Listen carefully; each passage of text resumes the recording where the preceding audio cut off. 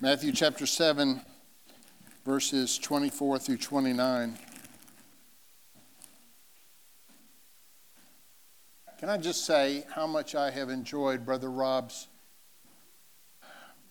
preaching so far in Matthew and specifically in the Sermon on the Mount. Sermon on the Mount is recorded in Matthew 5, 6, and 7.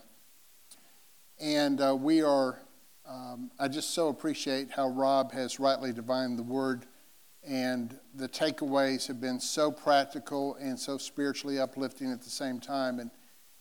And so we miss Brother Rob today, but it falls to me to give you my last word on the Sermon on the Mount. Now, Brother Rob can do what the Lord leads him to do, and he may take a look at this passage and say, Kevin missed this, and this, and he may choose to revisit it, and that's fine. The Word is inexhaustible, and you can read the same passage over and over and over, and the Lord may have a fresh revelation for you from that passage, and that's one of the great things about the Word of God. The study never ends. The learning never ends. Hopefully the application to our heart, hopefully that never ends as well. Hear the word of the Lord, Matthew chapter 7, verses 24 through 29. Therefore, everyone who hears these words of mine and acts on them will be like a wise man who built his house on the rock. The rain fell, the rivers rose, and the winds blew and pounded that house. Yet it didn't collapse because its foundation was on the rock. But everyone who hears these words of mine and doesn't act on them will be like a foolish man who built his house on the sand. The rain fell, the rivers rose, the winds blew and pounded that house, and it collapsed. It collapsed with a great crash. When Jesus had finished saying these things, the crowds were astonished at his teaching, because he was teaching them like one who had authority and not like their scribes. This is the word of the Lord. Let's pray. Father, we thank you that you sent Jesus. We thank you that Jesus uttered these incredible things that he did while he was on the face of the earth, and of all the things that he said, the Sermon on the Mount, that's some of the most memorable. And this is how he chose to end his sermon there. So we thank you that he said it, that you led Matthew to record it, and that we, 2,000 years later, we can read this and hear you speaking to us. We thank you for that. Now, Lord, help us not to be just hearers of the word, but doers of the word. These things we pray in your name, Jesus. Amen. Now, you have heard it said that there are only two types of people in the world. Two types. The first type is type A, and the second is type B. Or you may have heard it said that there's only two types of people in the world. Well, there's Mac and there's Android. You may have heard it said that there's only two types of people in the world, and I hold in my hands here a chocolate bar that I purchased loyally from my sister at the Country Gourmet. And this is an interesting chocolate because this is candied lemon chocolate. Hey. But there's only two types of people in the world. Those who approach a chocolate candy bar and they take that chocolate candy bar and they break off a square. Oh, maybe they break off 3 squares. They break off a square, and that's how they eat it. This is not like the Lord's Supper. That's on the second week. Then that's one type of person. The other type of person just approaches the chocolate candy bar, doesn't care about the squares, just goes for it. Two types of people in the world. Oh, that's so good. There really are two types of people in the world. There are the people who like chocolate, and then there are people who don't. I don't understand those people, but they're out there. There are only two types of people in the world. When it comes to reading, and this is one of my favorite books here, and I'm going to say the title very carefully, Adorning the Dark. It's not adoring the dark. It's Adorning the Dark. This is by Andrew Peterson. And so one type of person reads a book, gets to a stopping place and decides, I'll bend the page down here, and I'll know right where to go the next time. Some of you are cringing because you're not that type of person. You're the type of person who likes a bookmark. And why in the world would we destroy that beautiful book with that? It's too late now, Holly. It's creased. Two types of people in the world. We've talked about the chocolate. We've talked about the books. But no two types is complete without talking about how we handle a peanut butter and jelly sandwich. Now, Sam, are you hungry? It's good. It's good. It's peanut butter. What kind is it, Ron? Is it Skippy? And it's blackberry. It's blackberry jam. Okay, so I will never forget the first time I realized that there was more than one way to cut a sandwich in half. I had always seen it cut right down the middle like that, and I thought that was the proper way. And then someone cut it diagonally, and it blew my mind. I looked at that and I said, whoa, it tastes better. Would you like a sandwich? You're welcome to. Two types of people in the world. It's also been said that there's only two types of people in the world, those who divide everybody into one type or the other. But did you know that Jesus said that there are only two types of people in the world? First type builds their house on the rock. The second type builds their house on the sand. Jesus said that there's only two types of people in the world. The first type sees their house stand firm in the storm. The second type sees their house collapse. Jesus said there's only two types of people in the world. The first type listens to his words and builds their life on him. The second type ignores his words and builds their life on anything else. I'm going to talk to you about a word today, coda. Coda. John, if you'll put that up for us. So here is the definition of coda. Coda is a noun. Three different definitions, actually. In music, and all my musicians here know this, the concluding passage of a piece or movement, typically forming an addition to the basic structure. That's a coda. And there's an example there. The first movement ends with the fortissimo coda. That's a music definition. Then there's a ballet definition, the concluding section of a dance, especially of a... Nora, help me out here. Oh, so well said. The pas de deux. I can't speak French. Especially of a pas de deux, or the finale of a ballet in which the dancers parade before the audience. We'll come back to the pas de deux in a little bit. Thank you, Nora. And in literature, a coda is a concluding event, remark, or succession or section. His new novel is a kind of coda to his previous books. And guess what? Jesus kind of has a coda in the Sermon on the Mount. And we read it today. And the coda is the story of the wise builder or the foolish builder. So Jesus has his own coda. And just to get in on the game, Matthew says, well, Matthew wants a coda also.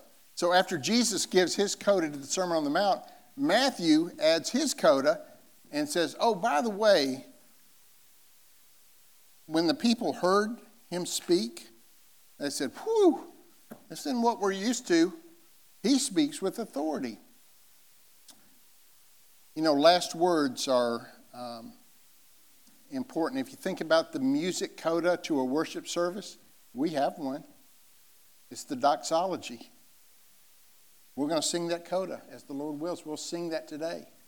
That is an addition that comes at the end that wraps everything up and lends strength and communication to it. And so this is Jesus' coda to the Sermon on the Mount. I'm in the mail business. We print and mail things. I started in the mail business in 1996. And over the years, I've studied what is good mail and seen plenty of examples of good mail, seen plenty of examples of bad mail. And the scientists tell us that when it comes to mail, there are two things that you can almost always assure people are going to read first. You know what they are? The opening line of your letter and then the PS. That's what they'll read first. By the way, that's what they'll remember as well. The opening line and the PS. And this coda, this story of the wise builder, this is Jesus' PS to us. Oh, by the way, all that stuff I've been telling you in this sermon, he's saying, if you hear them and act on them, you're like the wise builder who builds his house on the rock. But if you don't, you're like the foolish builder who builds his house on the sand. Let me give you another example of a coda in Scripture. Let's go to Psalm 93. So I love this psalm. I've been talking to Josiah about this psalm this week. And so this is a great psalm. It's pretty easy to memorize. But if you look at Psalm 93, the psalmist says, the Lord reigns. He is robed in majesty. The Lord is robed, enveloped in strength. The world is firmly established. It cannot be shaken. Your throne has been established from the beginning. You are from forever. You are from eternity. The floods have lifted up, Lord. The floods have lifted up their voice. The floods lift up their pounding waves. Greater than the roar of a huge torrent, the mighty breakers of the sea. The Lord on high is majestic. Now you see what the psalmist did? In the first verse, he talks about majesty. And then he circles back around at the end of verse 4 and he says, the Lord on high is majestic. The psalm is done at this point. That would have been a great place to stop. But he added a PS. He added a coda. And this is the coda. He said, Lord, your testimonies are completely reliable. Holiness adorns your house for years to come. This aspect of adding a coda, of adding a final statement, a last word, if you will, a PS, means we really need to pay attention to what the Lord is saying. Now remember that second definition of a coda where we threw that little French word in there, the pas de deux? How am I doing, Nora? Yeah, duh. That's good. That's good. So, and I didn't know any of this. I had to do a little bit of research, and I thank you, Nora, for helping us. But in ballet, sometimes the concluding definition of a dance, or the concluding section of a dance, is known as the pas de deux. Normally, it's male and female, but what we're talking about here in Jesus' Sermon on the Mount, it's not a male and a female dancing together. It's kind of like one guy over here doing his thing and another guy over here doing his thing. And they look basically the same, but the conclusions are so much different. Matthew 7 kind of ends with a bit of a dance. We see the wise builder over here building his house on the rock. We see the foolish builder over here building his house on the sand. And this is a contrast that Jesus wants you to see, this contrast. There are only two types of builders in the world, the wise builder and the foolish builder. I would recommend that you look back at Psalm 1, and you will see that there are only two ways to live your life. Psalm 1 says, how happy is the one who does not walk in the advice of the wicked, or stand in the pathway with sinners, or sit in the company of mockers. Instead, his delight is in the Lord's instruction, and in his law doth he meditate day and night. He is like a tree planted beside flowing streams that bears its fruit in its season, and whose leaf does not wither. Whatever he does prospers.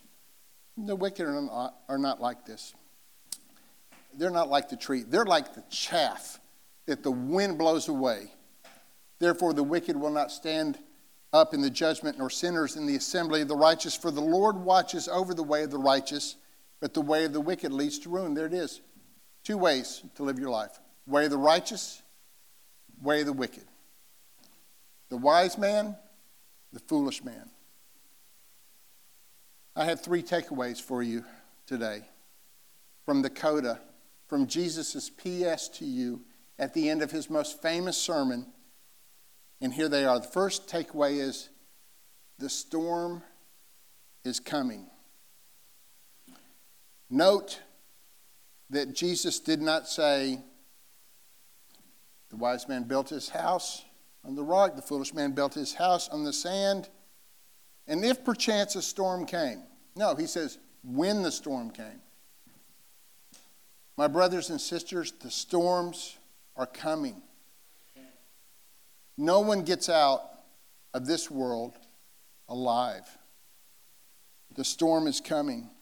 Jesus doesn't say if the storm comes. He tells us when the storm comes. And I need to point out here that to our anxious eyes, and the way we want a story to always end pretty close to from when it began, the storm didn't come right away after the building was complete. We don't know exactly when the storm came, but the storm certainly came.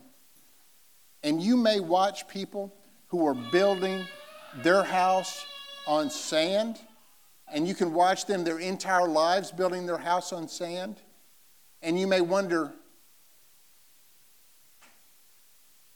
how are they doing that? How's their house standing up? Well, the storm hadn't come yet, but it will. Jesus doesn't say if the storm comes. He says when the storm comes. And we don't know when that storm's going to come. And I will say this, until the storm comes, basically the houses look identical. You really can't tell. And so I want to ask you, since we know the storm is coming, are you ready? We don't always have an early advance warning system. We don't always have radar on our phones that tells us when the storm's going to come. Now, weather-wise, we do. And every year during hurricane season, you can see what happens down in Florida, Louisiana, southern Alabama. People start boarding up their windows and their doors because they know a storm's coming. But in life, it's not like that. We don't get that much notice. The storm for some of us might be on the way home today from church. The storm for others may not be but many years in the future, but the storm is coming. Takeaway number 1, the storm is coming. Takeaway number 2 is everybody is building. You may not have your general contractor's license, but you are a builder, and you are building. You are building either on the rock or on the sand. Here's another thing. We don't really know that there was any difference in the building materials that the wise man who built on the rock and the foolish man who built on the sand. We don't know that those materials were any different whatsoever. We don't know if the construction quality was any different in either house. And the point here is that what you build on that rock or on that sand, that's not going to save you. It's not the quality of your building materials. Your works cannot save you. The quality of your works cannot save you. How you live your life won't save you. The storm's coming. Don't rely on your building materials. The third takeaway is the foundation is the only thing that matters. Real estate has a rule, location, location, location. Well, theology has a rule too. You know what it is? Jesus, Jesus, Jesus. And if you're not building your life on Jesus, then you are building on sand. I was talking to Rhonda just yesterday, and we called Trevin to get some of the details straight because he journals and he's got all this stuff. And so years and years ago, we went down to southern Alabama, and we stayed in a place called Sapphire Beach. And it was right there on the beach. And it was a wonderful time. We just had a great vacation. We liked going down to that area. And so hurricane came through. I think it was Hurricane Ivan.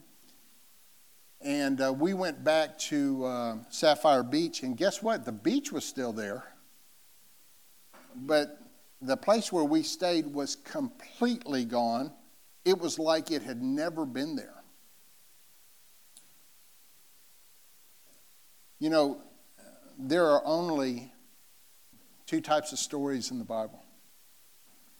There's the type of story that has a song written about it. You know, when Jesus had the little children come to him, the disciples said, don't bother the master. He's too busy.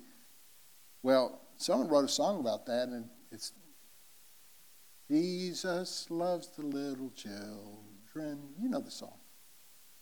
You know, this PS, this coda to Jesus' Sermon on the Mount, this had a song written about it too. Do you know it? The wise man built his house upon the rock. The wise man, let me hear. You do know it. And the rains came tumbling. Oh, do the motions. Come on. The rains came down and the floods came up. The rains came down and the floods came up. The rains came down and the floods came up. And the house on the rock. Yeah, we got to do the other part because that's kind of the fun part, isn't it? The foolish man built his house upon the sand. The foolish man built his house upon the sand. The foolish man built his house upon the sand. And the rains came tumbling. Here they go. Here they go. Come on now. Let me see you. The rains came down and the floods came up. The rains came down and the floods came up. The rains came down and the floods came up. And the house on the sand went. Whew. Yep. Didn't know we had so many Pentecostals here today, but that's good. It's good. So build your house on the Lord Jesus Christ. Only two types of people in the world. First type, those who have placed their faith in Jesus and are building on Him. And the second type are building on anything else. And my question for you today is, on whom are you building your life? Let's pray. Father, we thank you for Jesus' PS to the Sermon on the Mount, to his coda, to his paradua, where we see the wise man doing his dance, doing his work, building the house where he should build it. And we see the foolish man doing his work, building his house where he shouldn't. Lord, help us not to waste our lives chasing things that don't matter. Help us to live our lives in such a way that when the storms come and our house stands firm, people don't look at us and say, wow, what great building materials they had. No, they look at us and say, they were built on Jesus. Help us, Lord. We pray these things in the name of Jesus, who gave these words to us. Amen.